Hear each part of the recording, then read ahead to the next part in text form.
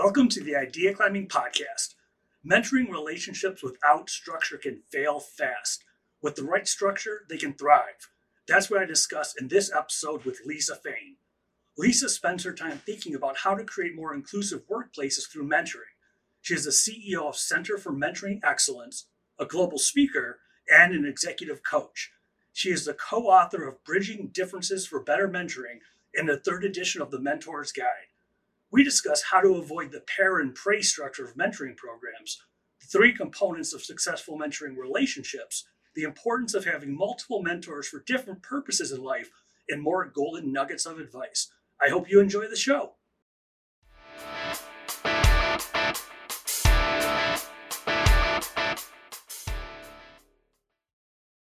Hello, Lisa. Thank you for being here. I appreciate you making the time. I'm so excited to be here and talk to you today, Mark. And I'd love to jump right in. We're going to talk about structured mentoring, which is one of the things I love about your programs, that there's structure to them and guidance. I'd love to also start with, what do you think most mentoring programs do wrong? Yeah.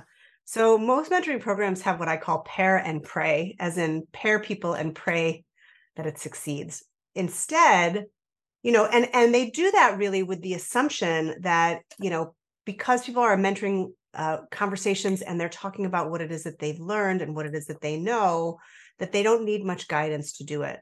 But instead, the structure, as you mentioned, is something that is so critical. So it's not about a prescription pad. It's not about prescribing structure. It's about co-creating structure, mentors and mentees learning how to negotiate, to talk about the terms of their own mentoring relationship so they can provide structure and hold themselves accountable. When you say terms of the mentoring relationship, what do you mean by that? Well, it could be a whole bunch of things. It could be as simple as how often are we going to meet, where, when, who's going to schedule it. It could be how are we going to structure our time together? Are we going to spend time catching up and connecting before we talk about goals? It could be boundaries. It could be boundaries on when we meet, but also boundaries on what we talk about.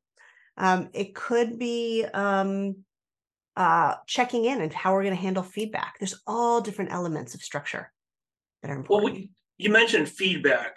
Yeah. Attached to that is building trust and being able to get honest feedback. Can you speak to that a little bit? Because I don't think it does any good for someone to have a rah-rah cheerleader mentor that's just always like, yay! How do you build trust? Well, you're so right that trust is a precondition to effective feedback. And I think where a lot of people go wrong, this answers both questions at once, right? Where a lot of people go wrong is that they assume that because they're in this mentoring relationship, they can freely give feedback that will be eagerly and warmly received. But you do have to take the time to build trust and to build the relationship. That means connecting. That means getting to know one another. That means not getting what you think right as right down to business about the goals. In fact, the business is the connection, and the business is getting to know each other. And that means that mentors are sharing their own challenges and their vulnerabilities and asking questions and listening, and that mentees are sharing what their own fears and doubts are. But it also means connecting on a human level, having consistency of knowing what's going on in one another's lives and connecting around that. And that builds a foundation of trust so that by the time you get to feedback, which should be, by the way, an ongoing thing, I often talk about, if somebody says to you, Mark, can I give you some feedback? Your reaction is either like, I want to brace for a sucker punch, or can I get a glass of wine first or something, right? Like, we're so conditioned to feedback being a feedback conversation being something critical and harsh and a one-off conversation.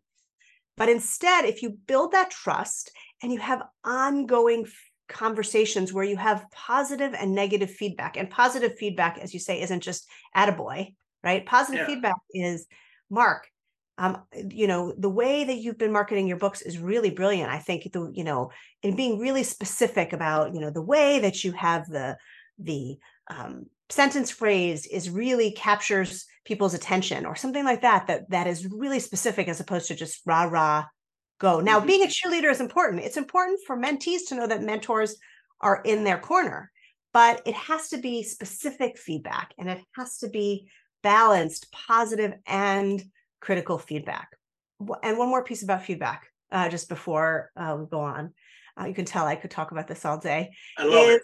That feedback in a mentoring relationship is actually a two-way thing. So when you have a healthy mentoring relationship, mentees can provide feedback to the mentors about what's working, what's not working, what they want to see more of, what they want to see less of in the mentoring relationship. So that two-way feedback is really important, and again, can only happen once you've built that rapport, connection, and trust. Well, with two-way feedback and a two-way street, you mentioned something just now that I found really interesting. You mentioned that mentors need to share vulnerability too. I've heard it a lot with the mentees, because if you're not vulnerable, you can't get help. But what do you mean by mentors sharing vulnerability? You know, giving the wisdom and just kind of spewing about my own journey to the mentee. Instead, mentees are facilitating the learning of the mentors, which means that they need to have that connection. They need to really understand that mentees really need to understand that their mentors have had their own journey. And we hear over and over and over again from mentees that what made all the difference in building a trusting relationship was knowing that their mentor had challenges all along the way. I mean, if you think about it, think about how many times in your own career you felt like you're dealing with challenges and you're all alone, or you're not doing something right and you're going to screw it all up and there's no real future or whatever. We tend to catastrophize our own mistakes. Mm-hmm. But knowing that your mentors have been through challenges really helps you put those mistakes in perspective, and those doubts in perspective, and gives you a sense of not just connecting with your mentor, but a sense of humility and perspective about your own struggles. Well, it sounds like you're touching on something else that we spoke about in our last conversation, which is co-owning the relationship. When you talk about co-owning a relationship, what does that mean? Yeah. So here's the thing, that there's mentoring really has three components. It has a learning component. It has a component of reciprocity, and it has a component of co-creation. And without those three things, you can't really have an effective mentoring relationship: learning, co-creation, and reciprocity. So we can talk about the other ones first, the other ones in a bit, but let's talk about co-creation, which is what you asked about. You know, let's assume a one-on-one mentoring relationship, although there's certainly plenty of other ways now that you can have effective mentoring relationships. But assuming a one-on-one mentoring relationship, I like to say that there's funny math, which is 1 + 1 = 3. That means that in the mentoring relationship, you've got the mentor, that's number one, the mentee, that's number two, and then the mentoring relationship that they both co-own, that's number three.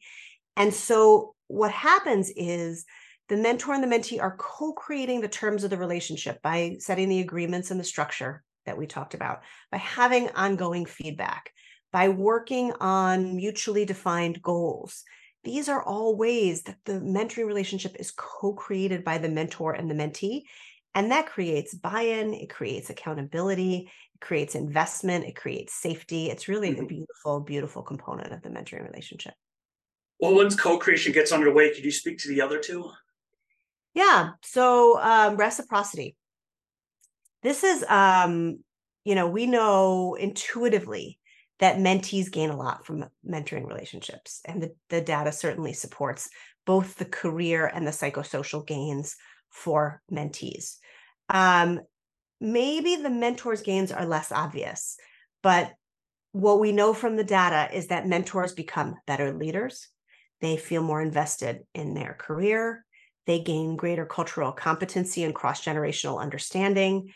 And there really is data that show that the more people mentor, the better leaders they become.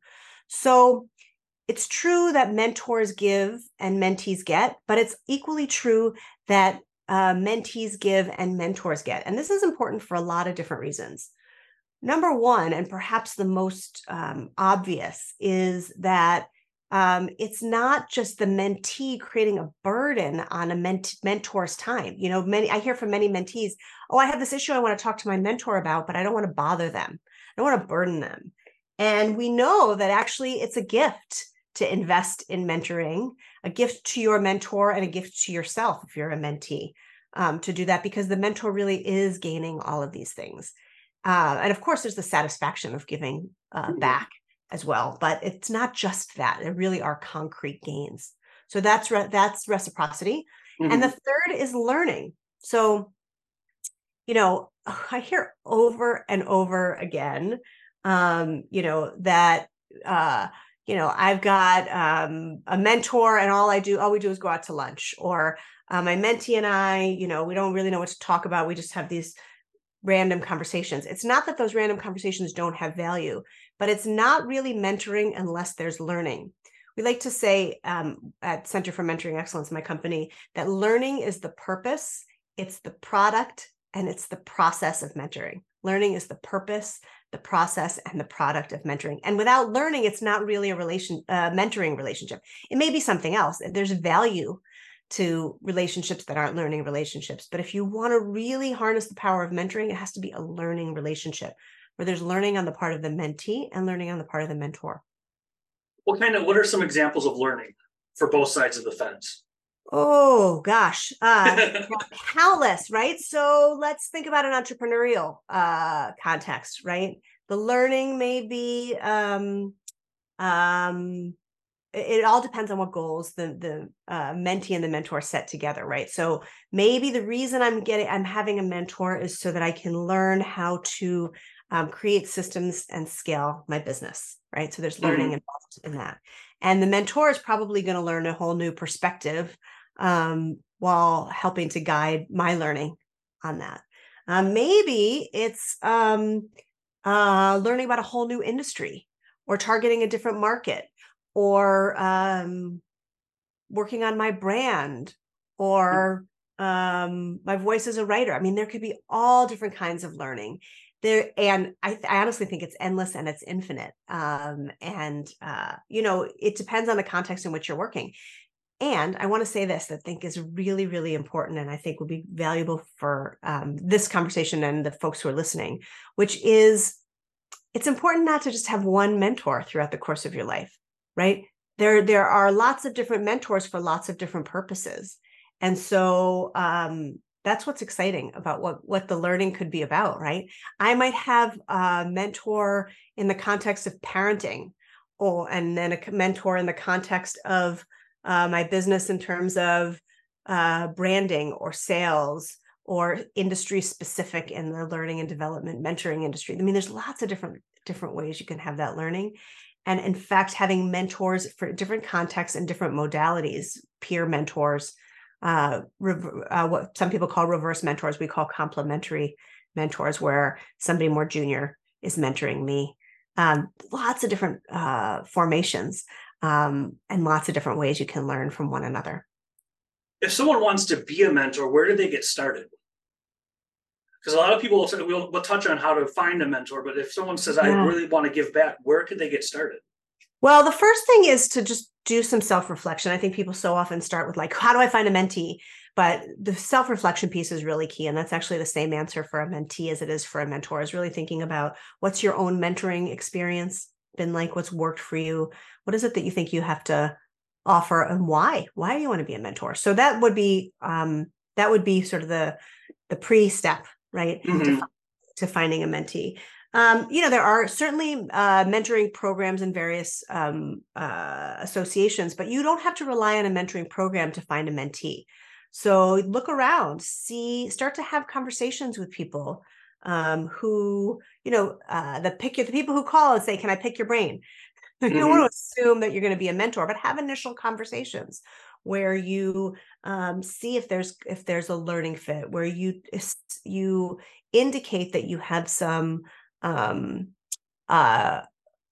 belief and faith and excitement about the journey that this person might be going on, and offer yourself. I wouldn't say, hey, I'm available to be your mentor. But I might say, Mark, I love what you're doing, and I love this conversation. And if I can be helpful, provide some guidance at any stage, let me know that. And then when you reach out, we might say, gosh, this is looking valuable. This is a valuable conversation, and I'm learning a lot from it too. I don't know if you're looking for a mentor to formalize a mentoring relationship, but that's something that I might be open to. You never want to force yourself on something. Say, okay, I'm here as your mentor. Let's have a mentoring conversation right now. Right? It has to be something that the mentee is seeking out. So when mentee is seeking out a relationship, what's that side of the coin? How do they, outside of a structured program where it's assumed you're going to be a mentor and be a mentee, out in the world, how do they approach mentors, or potential mentors, I should say? Yeah, so I'm going to take a step back and just kind of rewind to what I said about mentors, because it's extra important for mentees. Before a mentee says who should be my mentor, what do I want to learn? What are the qualities that I'm looking for in a mentor? What do I want the mentoring relationship to look like? And the reason that it's important to ask yourself those what questions before you ask yourself the who question is because it's really easy to get caught up in charisma, right? Or chemistry, as opposed to thinking about, remember, mentoring is at its heart a learning relationship. So you have to think about your learning goals first, and then you can determine the match. So similar to what I said about mentor finding a mentee. So what I might do is I might determine what it is I want to learn. Let's say for the purpose of this conversation, I want to learn how to amplify my brand. And I know that I want a mentor who's walked the same journey, who maybe has done that while balancing a family too, and who's going to give me some tough, who's going to push me, keep me accountable. Okay. I've thought about those things. And then I want to be asking, who do I know? Not who do I know who necessarily who has those qualities, but who do I know who may know people who have these qualities? Oh, I like that. Right. And then I'm not going to call, somebody recommends Mark Carter. I'm not going to call up Mark Carter and say, Mark, I'm Lisa Fain. Will you mentor me? It's like asking for marriage on the first date. You don't want to do that.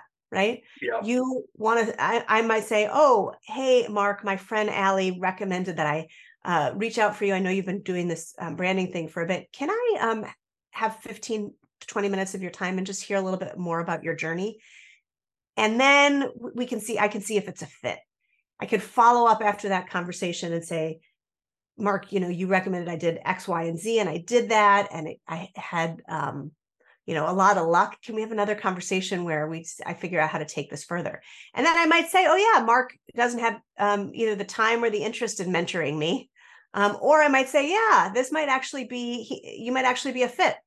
And so then I could reach out and I could say, I've really enjoyed our conversations. I'm actually looking for a mentor, and I'd love to see if we could formalize this a little bit. Is that something you'd be open to?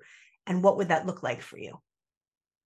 So it should happen organically. Is that what you're saying? It shouldn't just be the forced. I completely agree about marriage on the first date, and that's one of the analogies that I use when I'm sharing that with people. So are you saying the right approach outside of a structured program is organic? Well, I think it's intentional. And then I think you let it unfold organically. I think just to say it's organic undersells the intentionality around it.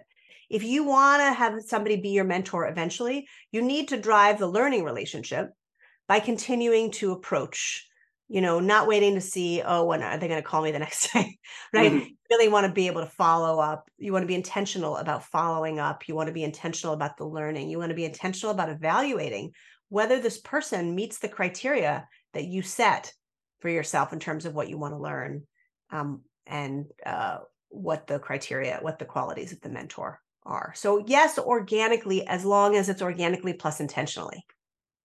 I like the word intentionally, and I like that you said it's also not just about asking someone to be your mentor or assuming someone would, but a starting point, if I hear you correctly, could be that you're going to friends, say, who do you know that has these qualities? Not necessarily direct to the mentor. Totally. In fact, it becomes like a mantra.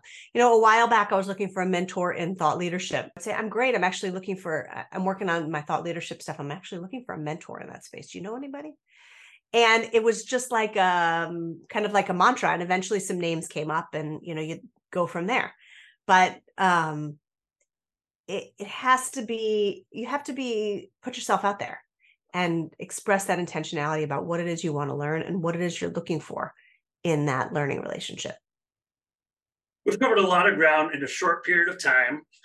If someone's interested, either mentors or mentees or both, maybe it's something we already discussed, you want to reinforce, or something new, what would the one thing, if you want to have successful mentoring relationships, you would say just do this one thing to get started, what would you tell people the most important aspect of a successful mentoring relationship is? Is the structure. It's taking the time at the beginning of the mentoring relationship to include what for some people may feel formal, what for some people may feel even a little bit forced, but taking the time to really have that conversation once you've established a mentoring relationship about what is this going to look like. It sets the expectations of the mentor and the mentee. You can't meet expectations that you don't know exist. So really having those conversations about what are your expectations is really, really critical. And I know you asked me for one, Mark, but I'm going to give you two. Let's do it. Which is, the main thing is to keep the main thing. And the main thing in a mentoring relationship is learning. So keep at the forefront your learning goals. Keep at the forefront what it is you want to get out of this mentoring relationship from a learning perspective. And then you can always circle back to that. And I think you'll find that you get both the accountability and the momentum and the immense gains that mentoring can provide if you do that. Thank you for the time. If someone wants to find you online, where's the best place to go? Is it the website, LinkedIn? What's the best place to find you? Well, I am on LinkedIn, Lisa Z. Fain, but also centerformentoring.com. Center spelled the American way, CENTER, for mentoring.com. Thank you for the time. This has been excellent, Lisa. I really appreciate it. Thank you, Mark. It was a joy for me too. Thank you for joining us today. I hope you enjoyed the episode. I also hope that you'll subscribe to the Idea Climbing podcast and rate us on iTunes. Visit ideaclimbing.com to learn more about idea climbing and hear more episodes about mentoring, marketing, and big ideas.